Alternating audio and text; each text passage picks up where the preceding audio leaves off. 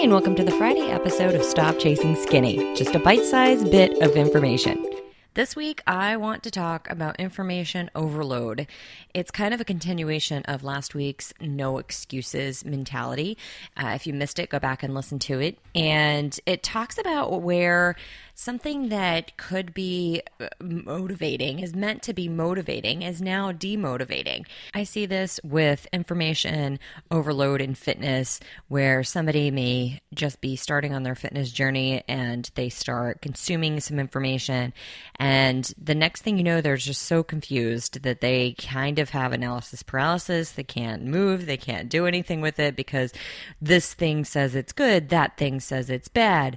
This also happens to somebody who has been in the fitness game for a little bit. You try to increase your knowledge, and so you start consuming more and more information. And you can also find yourself in analysis paralysis. And it's a little bit different, though. It's not so much, I don't know what to do. It's just that you have all these conflicting ideas in your head. And so you kind of become stuck a little bit and demotivated. And then now you're also stressed out because of all these things that you're reading. And the more we know about numbers, the closer we watch those numbers. And so those numbers can include like the weight on a scale, the number of calories that you're consuming, the number of macronutrients you're consuming, the number of calories you're burning.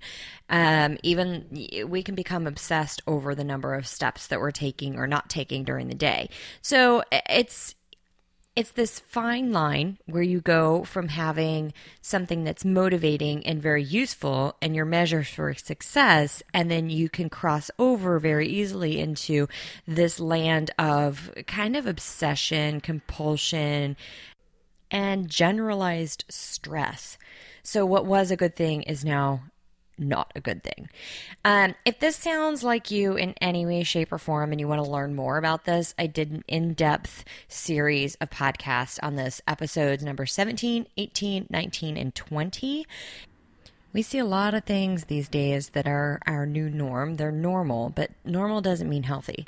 So a lot of these things that we do are not healthy, even though they're normal in the health industry. So, obsessing about calories, obsessing about steps, all that stuff is just not healthy. And I think the big thing, so I had a client actually this week who said, you know what, I started this fitness journey and lost all this extra weight by just sticking with the SK Fit Life workouts and eating healthy and being aware.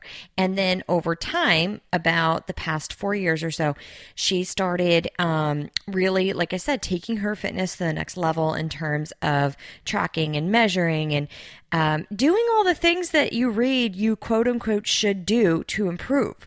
And what she finally, so she's been struggling. She's been struggling a good bit with like health issues, and then she has a bunch of stuff just going on in life. And she said the last thing she needs is at the end of the day being stressed out because her numbers don't add up just right, however that looks, right? Whether it's her macronutrients or calories or steps, her exercise, whatever that is, that was adding extra stress to her. And so what she said was she got fed up. She was done. She deleted every single fitness app on her phone, and she assured us there were a lot. So while a lot of these things can be helpful in many ways, a lot of them can be very detrimental. And she's not the only one who has told me a story similar to this. I've never heard of somebody just completely wiping them out. So you have some options. You can completely wipe them out, which I think is awesome. I personally, my own personal story, since this is me, I interview other people on Tuesdays. So for me, as many of you know, my background with, I used to be a triathlete and a big endurance athlete. I was a vegetarian. I didn't measure my food necessarily, but I really did pay close attention to all of that stuff. I paid attention to my calories burned, to the miles ran, all those numbers. I was an engineer before, so I'm real good at numbers. Calories in, calories out was my big thing. So then I switched over to doing fitness competitions, and that's all about the diet. That's all about the numbers. You have to track your macronutrients. If you're not, you're probably not going to be on that stage in the right shape. It's very, very tedious. And for the time, I loved it. It gave me something to work towards. It was 24/7. So, you couldn't, and not like triathlons where, okay, well, I can kind of eat whatever I want, just go get my training in as long as I show up to the race and don't drown. Nobody really cares how I did other than me. But for the fitness competitions, you can't skirt anything. You have to be on point for all of your training 24/7, your nutrition 24/7. I loved it at the time, but once I was finished, I was done. And to this day, I don't count macronutrients. I refuse to count macronutrients unless I have a photo shoot and I'm not there and I'm not getting there. I will not measure my food or weigh my food. I've done it for long enough that I have a very good awareness of what everything looks like, what I need to fuel my own body. And now I do all of these obstacle course races, these Spartan races, and there are definitely ways that I could improve my performance. There are ways that I could get leaner if I wanted to, but the fact is that I have finally found this point where I feel really happy, and I don't want my goals to rule my life anymore, because it's one thing to have goals and work towards them, and it's another thing to have them making you work for them. So it's simplifying things. This is why it's so hard. Like that, it's why it takes a while to figure out that it actually is a journey. This is why, people who like to give out diet plans and make you stick to the specifics, that their job is actually easier than somebody who says to be more intuitive and to really think about it and to slow things down. It's way easier for me to coach somebody with, here, do X, do Y, do Z, don't deviate, you'll get the results. That's the easy part. It's really hard to get somebody to figure out how to do it and incorporate it into a busy life. But that's also the most rewarding way to do it, because you know that client is going to continue on for the entirety of their life in that way, with a healthier appreciation for some of those numbers, for some of the tracking stuff, for some of the awareness. So if you are struggling with this, if you are finding that you are so stressed out by the end of the day because you didn't make all of your numbers, try just letting it go. I don't mean to not pay attention to anything. I mean, don't stress about the numbers. If you're hungry, be more intuitive about being hungry. Eat some nutritious food. Take some time. Start meditating. I am so excited. I'm going to have this guest on who he does guided meditations for runners.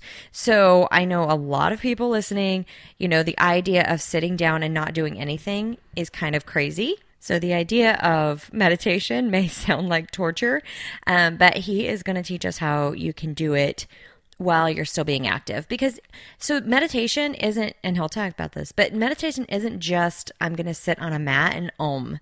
Meditation can come in all different forms. One of the major forms that I see is eating. I mean, I used to peanut butter meditate all the time. Just stand there with the jar of peanut butter and put it in my mouth. So there are different ways to meditate. Some of us do choose the peanut butter route. I was one of those for a long time. And so we're going to talk about a lot of different options in that way. But really what I see a lot of times is that this is just the overall big picture, right?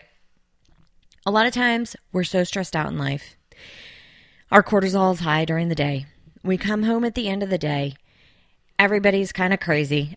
Everybody gets nutty like right around that 5 or 6 time. I mean, I don't have kids, but I've seen it with kids, and my dogs definitely do it. So everybody's kind of nutty, and maybe you're getting ready for the next day and everybody's all stressed out. And finally the kids go to bed and you're just alone in the kitchen. And now your cortisol levels have dropped. The stress has gone away and you find yourself standing in front of the pantry with the door open, with a jar of peanut butter in your hand and the spoon in your hand. And that's meditative. So if you think about it, you can just shortcut that by doing something else that's meditative. Skip that part because those extra calories add up big time. I'd have to add that up just to have an idea. Again, just ballpark. But I mean, I remember a time where I would eat like half a jar of peanut butter, no problem, no questions asked, just do it. And then I just go to bed. And that's, I don't know, I wouldn't be surprised if it's over 1,000 calories just in that. So, you cut that out because now you're negating your stress in some other way. And you're not doing it through peanut butter therapy. You don't have to be so stressed out all day from what your numbers say and how many steps you got in. You can just use it as a guide instead of a rule. Speaking of rules, I think a lot of us, we like them and we don't like them. There's this like inner bratty child that's like, I'm going to fight against your rules. And so a lot of times whenever you put like restrictions on yourself, you have this internal battle and you kind of fight against it. I know I get like that with, measuring and weighing and macronutrients. And if I have to be on a diet, I really hate it. And that's when I tend to eat more, overeat. I don't know why that is. I have to look it up. There's probably like a bazillion great books on it. It's this self-sabotage thing that we do. And, if you just remove some of those triggers for that self-sabotage, then you can just stop self-sabotaging. One of my biggest things is to change my attention and my intention through distraction. One of my favorite ways to distract myself is through cleaning or maybe going for a walk, just being physically active because it's the release of that pent up energy that is what I need. And so either I'm going to eat it or I'm going to go shake it off. Even just turning the music on and dancing with my dogs in the middle of the day sometimes is a great distraction. When I worked in an office, a great distraction was just to go for a walk and go, quote unquote, get coffee. I didn't really need the coffee. I needed the walk. So just distracting yourself in that way has been great. You change your focal point, and instead of sitting there going, no, don't eat it, the law of attraction, whatever you talk about, you think about, you want it, you don't want it, you're going to get it. So when you distract yourself, you take it out of focus, you move on to the next thing, and you don't have to have this internal struggle with yourself. Oh, I shouldn't eat it. I don't even say that anymore. If I go somewhere where there's something that I quote unquote shouldn't eat or don't want to eat, I just ignore it. I don't tell anybody around me that, I have to not eat that, because they're either going to try to talk me into it or try to talk me into it. So just avoid it. So that's pretty much my Friday message from a health and fitness professional saying that maybe you don't need everything that a health and fitness professional puts out there. If you find that it's kind of triggering for you and complicates things for you, it's your choice to censor that out. Not everything that's put out into the universe is actually worth consuming. Weird. Awesome. I hope you have a great week. Listen for us on Tuesday for the full episode. Make sure you go back and check out episodes 17, 18, 19, 20. As I just said, don't consume too much information. But I feel like these are really great life lessons. So have a great week.